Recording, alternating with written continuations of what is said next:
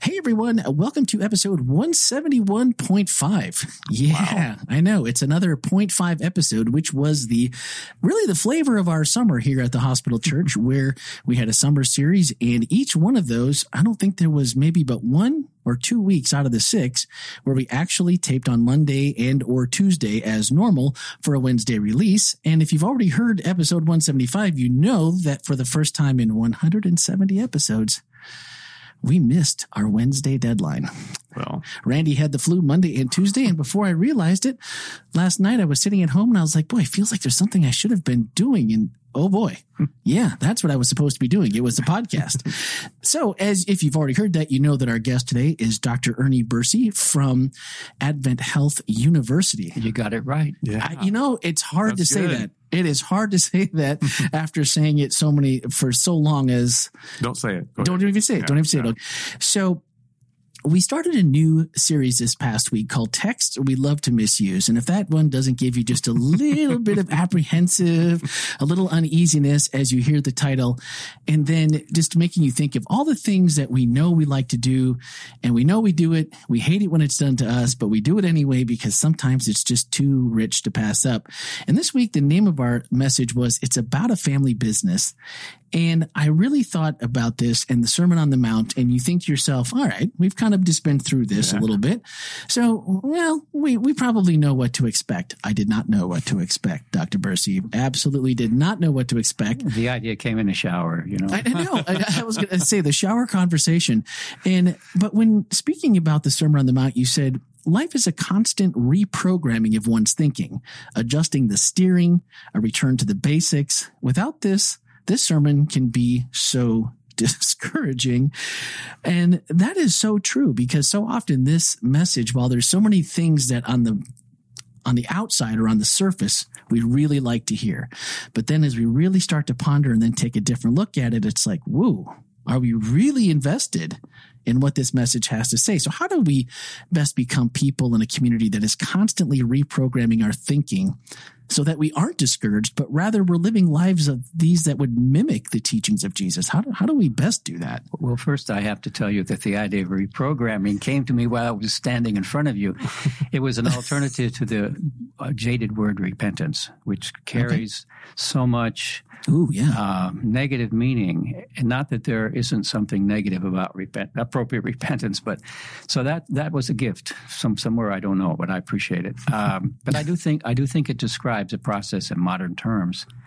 I used to use the idea of when we're driving, we're constantly repenting our car. We're using the steering wheel.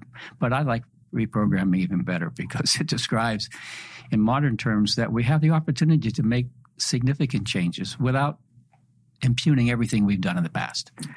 I think the positive thing about the Sermon on the Mount in this respect is verse 3 of chapter 5. And if there's you can forget everything else. Remember this one. And this gets close to Andy's gospel preaching. It's that word is. Yeah. Blessed are the poor in spirit. Now, I'm arguing that the Beatitudes are really an unpacking of what Jesus means by what we call repentance or reprogramming. But that first Beatitude, blessed are the poor in spirit, that's a way of describing a repentant mind. Empty, open, something in the presence of God, so to speak. For theirs is. That's a 5-letter Greek word, 2 letters in English, and that word is not supplied. It's in the Greek.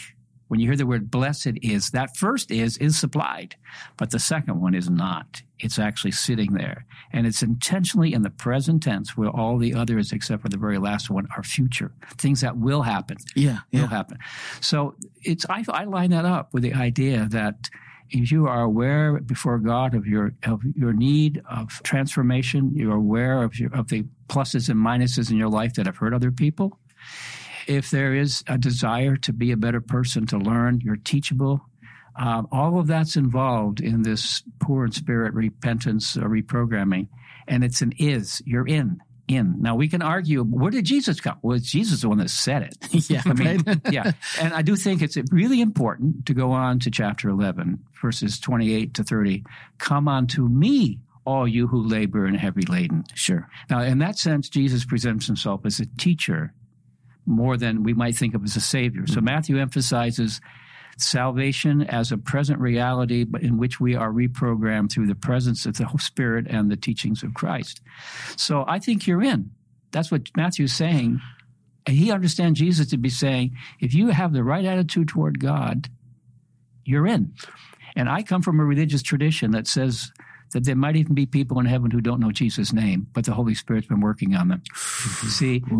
So if you're in, that means you're in. You're not on trial. You're in training. And much of the repentance that we have in the Christian life comes not from, I'm afraid I'm out now, but it comes from an awareness that we let God down. We missed an opportunity. We hurt somebody. We repent from our relationships that have been inappropriate or non-existent. And in that sense, I always like to keep my foot on the bottom rung of that ladder of the Beatitudes. I'm always there. But it's healthy. Yeah, It's not guilty and morose. It's not something that you push on somebody else. It's an honest awareness of where I am. Or I put it this way, if God let me see me as I really was, I'd get really discouraged. Well, I was very fortunate to grow up in a very unconditionally loved home. So I was in. I was my father's son. I was part of our family. But that did not free me from growing.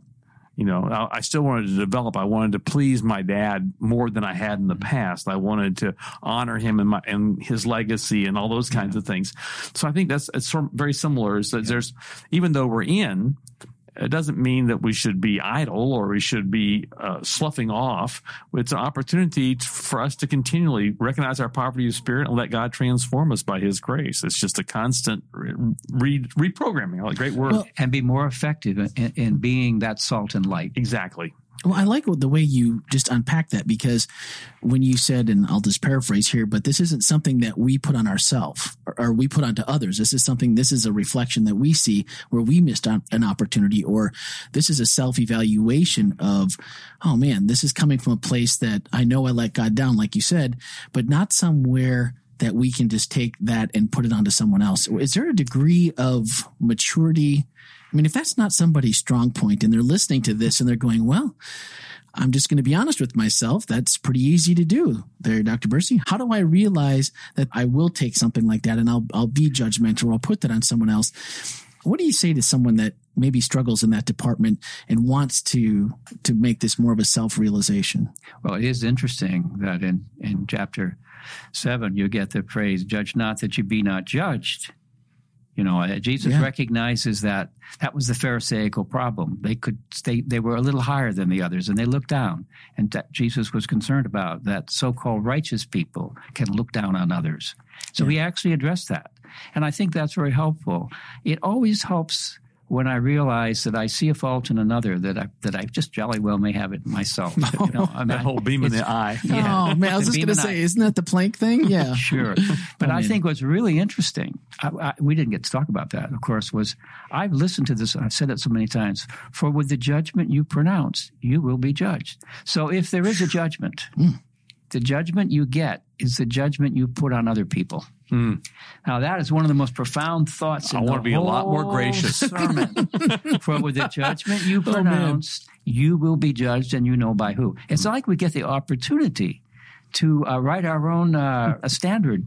It's not that God doesn't have anything to say about us, but the operational manual we use in assessing other people, God says, that's your values. Let me judge you by your values. And I do think we don't come up very good even by our own values. No. So we need grace. We need to give grace. It's like a grade school that sets their own rules. They'd be much harder on themselves than the teacher will be. Yeah. Well, I think there's some obvious truth to that. But growing up, you always heard different people will talk, say, oh, they are so much like their whatever. She's so much like her dad, or he's so much like her dad, and that's why they don't get along. And I think when you really stop and evaluate that, you look at like where people will sometimes clash, and it's because you're basically looking in a mirror and you're seeing that thing that you don't like about yourself or the thing that you know you're not good at, and then you're offloading that onto somebody else. And you talked about how we're, this corporate saltiness where we can do a lot more together than we can just separate. But only if you have the individual grains of salt. Right. They all have to be together and being the light of the world. And when you start to think about, like you said, when I give myself a self-evaluation. I don't really like a lot of the things I see. And that gives me the opportunity to rest in the assurance. Blessed are the poor in spirit, for theirs is the kingdom of heaven. Yeah. I put it come this back way. there. That was one of the best parts of the whole message. I'm You hit it hard. glad you got it. Yeah, no, I loved it. That's if everything fit. And it's interesting. Jesus, as Matthew's edition, he puts it first. Mm-hmm. That's the foundation. Yeah, that really is very, very significant. The fact that it is the foundation, and I think it's equivalent to Ephesians. We're sitting in heaven with Christ, heavenly places. It's equivalent to quote being saved. Right. Yeah. And I know there's a whole question about how does Jesus figure into that, and I know that's a huge question. But one's listening to Jesus here, and Jesus is talking to people, and Matthew is putting it in the view of his congregation 50 years later, who are followers of Jesus. And this may be different kind of language than Paul, but I think it has some of the same reality. So Truth is still deep there. Sure. Yeah. So if we look at this from the other side of the coin, we're talking now about us offloading onto someone else. Now let's turn that around and say, I'm the person that has been offloaded onto, I've been damaged you insert whatever sin and damage that you can, and you'll have someone who's listening who'll raise their hand inside their heart and say, that was me. And it'll immediately take them back to that situation or situations by one or more people that damaged them and hurt them. What do we tell people as Christians and as someone who's saying, okay, I know I have work to do and I can't do it myself. I'm a broken person just like you. How do we try to gather those people back in and knowing that maybe I wasn't the one that hurt you, but I can realize that you were hurt and maybe you were hurt by someone who professed to follow Jesus. And, how do we bring those back in within what you shared in this message? I used to travel with an evangelist as his driver. And when those things would come up, he'd simply stop and apologize. He didn't try to say that wasn't me. It's what we did. He recognized that. I think there's another problem another challenge that I just alluded to at the end of my remarks that deserves a whole lot more attention, and that is how do hurting people heal. Yeah. People who harbor anger, people who harbor another thing. I just read an article, a compilation of 6 men who were sexually assaulted in the military as young men, and reading the devastation of their lives and how they were impacted. It ruined their life. They were really hurt as young men. So there are people who are in any congregation who have an experience like that, and they may need professional help. I do like Dick Tippett's book, Forgive to Live, because he does give some practical suggestions of how one does that.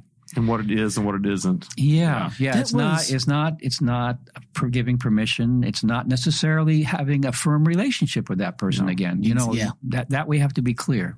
It may not involve reconciliation. It may be in my heart. That might be the most important one, I think, out of that book. Because we got a chance to interview Dick on a TV show that we did years and years ago at Forest Lake Church with Derek Morris. And when the book was coming out, and the one thing that he told us on the panel that day was, he said, just because I forgive you, if you've hurt me, doesn't mean that you and I are going to hang out in the lobby at church if we continue at the same church.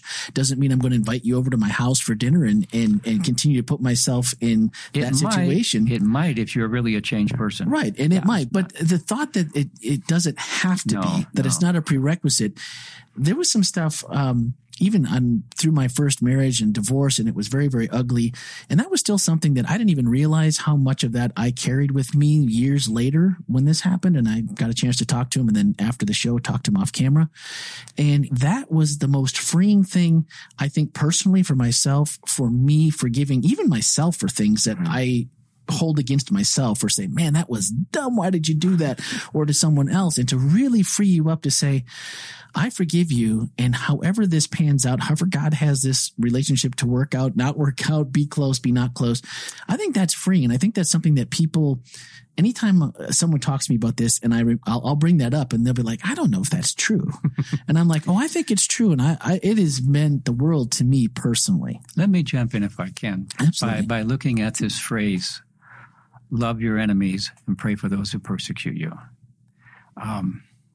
I've understood forgiveness this way, that I ask God to do the best he can on behalf of my enemy. That's what praying means. Mm-hmm.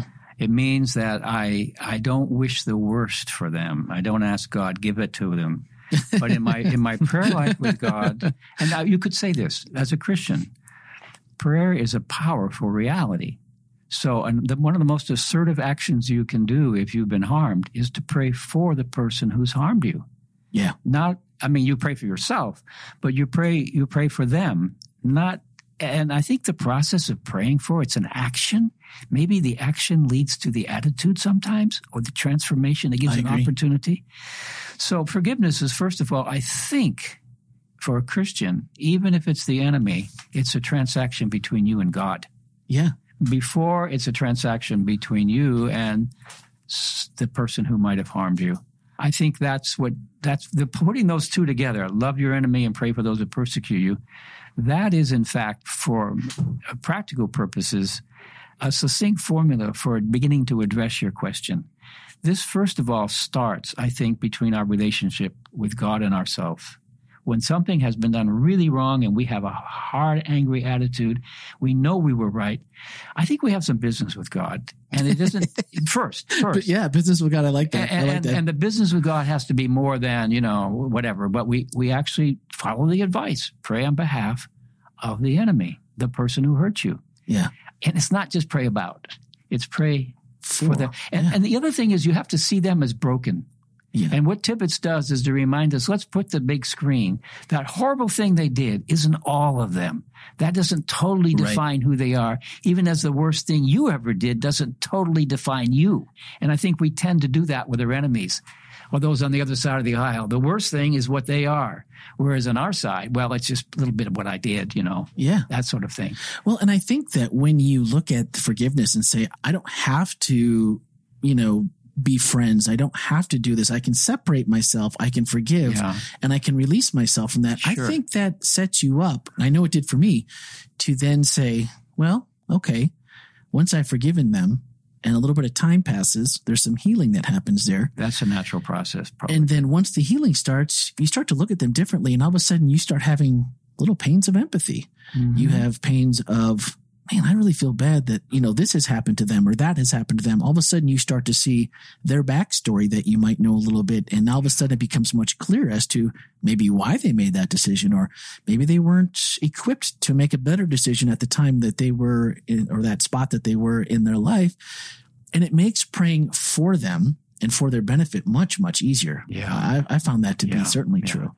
And you're suggesting that praying for them might come later. And I'm suggesting you might start earlier. Yeah. And it might. It absolutely all the way might. Through. Yeah. Yeah. It absolutely might. I think that there's so many ways that we can free ourselves and help them in the process. In the case I'm thinking of in my mind, there's been times of reconciliation and communication. It hasn't been constant, but it was a much improved and at least a way for God to say, see, you thought this person was really bad in my view, and in their view they were thinking just the same, and we found some common ground in the middle. And I think that's a win. I think that's a win for God, and I think that's a win for us because it releases so much. Yeah. But you said you hadn't thought about the Beatitudes in this way before, and maybe it was a shower thought. But having a chance as a teacher, as you said earlier, preparing for the message, now you've delivered it twice on Saturday, and now with a few days to reflect on it, what's your most important takeaway as you look at this and from this perspective? Well, we can look at the hurting person, and that we've been doing that. Yeah. And we can look at it, the assurance of salvation or the getting in, and we can look at that. But I think the real takeaway is going to chapter 10, where Jesus says, don't worry if you go before trial for your life, because the Holy Spirit will tell you what to say. Now, what that suggests to me is that there is an appropriate kind of openness on, I'm not saying that we should never think about things in advance. We ought to have advanced policies. I understand that. Sure. I do. I think it's foolish to say, well, we'll figure that out when we get there. Yeah. But what I think Jesus is trying to say, and even giving us these illustrations, is that it is possible to be a creative lover, a person who knows and sees the possibilities where others may not, for transformation, for help, a person who is strong enough and has enough confidence in the goodness of God that they're backed up, so to speak, to be able to make the first move. Yeah. The first move can look like weakness. In Matthew's world, it's strength. Yeah. It's strength. And, you've heard these people say, well, they haven't been very nice to me. Well, what did you say to them? Well, I was waiting for them to come and talk to me. Why don't they come to talk to me first? Sure. Why don't they? Yeah, and then the creative ideas. I think we often undersell creativity in the moral context. We have these rules about how we should do, and we have a manual of this is what you should do. And Jesus has thrown out 3 really different or 5 really unexpected ways to deal with what appeared to be dead ends. Yeah. All of them appeared to be dead ends where you were just being pushed into the corner and they left me no choice. And they left me no choice. I lost my self-respect, and they were taking away my manhood, or they, whatever, they were insulting. Jesus had a way in that culture, shame on our culture, of saying, hey, wait a minute, there's possibilities here. And the possibilities don't simply go to holding on to your self-respect. The possibilities go further in the sense to transform the situation. Our relationship might be changed if I do this. Yeah. My action, which is unanticipated, unexpected, and I wish we'd had time to get these stories. Oh, yeah. How we, in our own life, when we've done something and we expected a reaction and it was completely different and it was an act of generosity, how that breaks down the anger. Yep. So my appeal would be creative, assertive love. Don't just say, well, I have to give back what I got. No, there's go from the minor leagues in which you play that game to the major leagues in which you look for transformation, liberty, new ways of starting over, and so forth. Yeah. Well, and I liked it because within this confines or this outer shell of it's a family business, and that, once you're in the family, you're in. And when you look at it through that lens, it makes all of these decisions seem so much more logical than they did before. It seems so much more like, well, of course we would want to do that, wouldn't we? I mean, if you were part of the family, of course that's what we'd want to do. And I think as you start to have a little success in this, it makes it much easier so that those prayers come sooner, and those views as we look to someone else who might have treated us unfairly or unjustly or even unkindly, which we can often take a huge offense at, way more than we probably should. And you can give someone the benefit of the doubt off the bat. You can give somebody well, sorry you feel that way, and you can move on. You don't have to hold resentment. You don't have to, argue with yourself as to whether or not you're going to forgive this person or all these things. It just comes more naturally. And that's when we start to gain a little, not on our own, but with God's help, we start to gain some momentum on being that salt. Sure. Like and I do think there's an interesting illustration. Oftentimes we take personal what really wasn't about us. Yeah. In other words, it's like the iceberg. And I've learned, if somebody's reaction is over the top to something you've said, it's a pretty good clear sign that it really wasn't about you. Yeah. It was something else. This was a trigger. You set something off. They misunderstood. And if we stop taking things personally, I use an example. Let's supposing a faculty member goes out and just says something really bad about an administrator. Okay. Yeah. And that happens. Okay. It's still human. The administrator who's mature might say, I don't know all this guy's or gal's dealing with, but I'm not going to take that personally. I'm not going to push it in. I'm not going to take the knife and stick it in my own heart. That's right. I'm not going to do it to myself. And so oftentimes if we could just understand it's really not about us. Yeah. We thought we were a victim. We were a bystander who got a stray bullet. How are we going to act? Exactly. And in that sense, then we have the opportunity to remove our personal ego from that whole situation and begin to deal constructively and lovingly and maybe assertively with that situation, but not taking it personally. That's so important in so many of human relations. And the whole rise of social media hasn't helped that one little bit. No. Well, this week, one of our FHC takeaways from Dr. Bursey asked, or stated at this point, and then the question, a Christian once said after being struck, "You have one more shot at me, and then you better run." Was he applying the counsel of Jesus correctly? Is there a place for prudence or discretion in applying Jesus' counsels? Now, whether literally or metaphorically, we can all relate to this one. And honestly, this may be one of the most countercultural things we could employ in who we are as the salt and the light and how we interact with our community. So how about it? Is there a place for prudence or discretion in applying Jesus' counsels? Now, if you have a specific answer to this, I do. And I'm going to get to you. But if you do have one and you would like to ask that directly to Dr. Bursey, here's what I'll do. Let me know what you think. Leave a voicemail, or you can send a text 407-965-1607 or email podcast@hospitalchurch.org. And if we have any questions, I will make sure they get forwarded directly to Dr. Bursey, and we will get his answer, and we can do that on next week's podcast. So since you have an answer, is there a place for prudence or discretion in applying Jesus' counsels? One of the values of reading the whole book is that what Matthew does is he keeps unpacking. Yeah. So if you get into the next big discourse where people are going out as missionaries, they're not sitting on a hill, they're actually going somewhere, okay? That Jesus says, if they persecute you in one city, flee to the next. Keep going. You don't have to take it. Yeah. And so there's some sense in which we neither covet nor aspire to be persecuted. This is not, we don't go around trying to get the lightning to strike. and there is prudence. Jesus says you don't have to take it. Go to the next city. And that's kind of a way of saying, he also said this. Do not cast your pearls before swine. Don't give your wisdom to dogs, and don't cast your pearls before swine, lest they trample them underfoot and turn to attack you. This is all. See, this kind of counter wisdom that says prudence. Use your judgment. Don't just indiscriminately rile people up, and don't throw things at them that they quote pearls if they're not ready to hear what you have to say.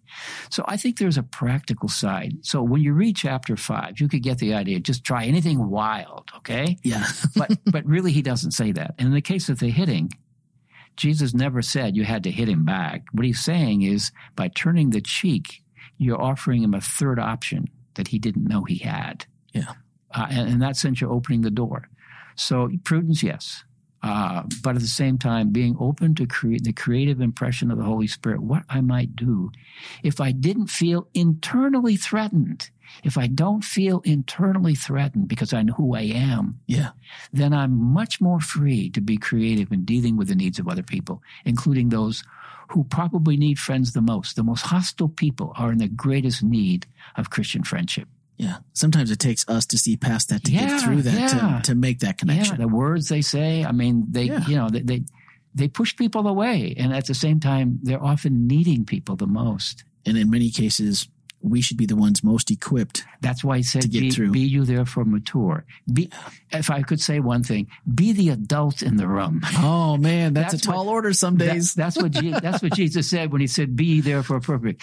Be the adult in the room. And we don't have to get political and think about when that was said before. Somebody said that I'm going to be, but he says, be ye therefore perfect. Be you therefore mature, like your heavenly Father who's mature.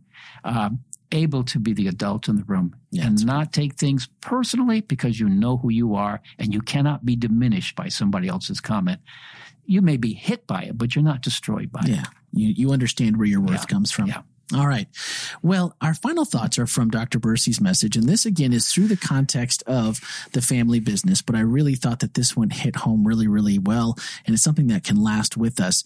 So before I go ahead and read those thoughts, I want to make sure that if you haven't caught the message, please do go to the website. You can swipe up in today's show notes, and the link to the actual message is there. You can watch it, but there was so much to unpack. It was almost mind-boggling because it all went together, but there was so many different avenues you could explore, and he did explore. And so there was certainly not enough time today to get through all those things. But during the closing, he said, the greatest opportunities for expanding marketing share, again, from the view of the family business, they often come disguised as disasters. How we respond to anger, threats, injustices, insults, unfair use of force, etc., all those things can be the most persuasive moments. Now, if we could keep that realization in our minds as we go through the trials of our everyday life, how much differently would we approach things that may be a trigger to us now, but later that's just us being salt and light? How much better could we be equipped to handle everyday life if we just remembered that sometimes our biggest opportunities are the things that seem the most disastrous to us? All right. So Andy had to leave us a little early today. And this week upcoming, he wrote it on the whiteboard. This week, I believe that says Jeff, I hope. I can do all things through Christ who gives me strength. Philippians 4:13. So this will be another text that we like to misuse. Texts that we misuse. I can do all things through Christ. Now, come on. How could we possibly get that one wrong? Well, without, I hope to hear what he says. Yeah. But I think it can raise false expectations. Ooh. That's the very first thing that's troubling about that. If, in fact, it doesn't work, we wonder what's wrong with God or what's wrong with us. Well, now look at that. And then one sentence, you may have just gotten a precursor to next week's message. That's going to do it for this week. Thank you so much, Dr. Bursey, for coming and being with us. It's a joy. I absolutely enjoyed your message. And as always, do join us again next Wednesday. We'll be back on track on a normal production date for episode 172. Thanks for listening and have a great week.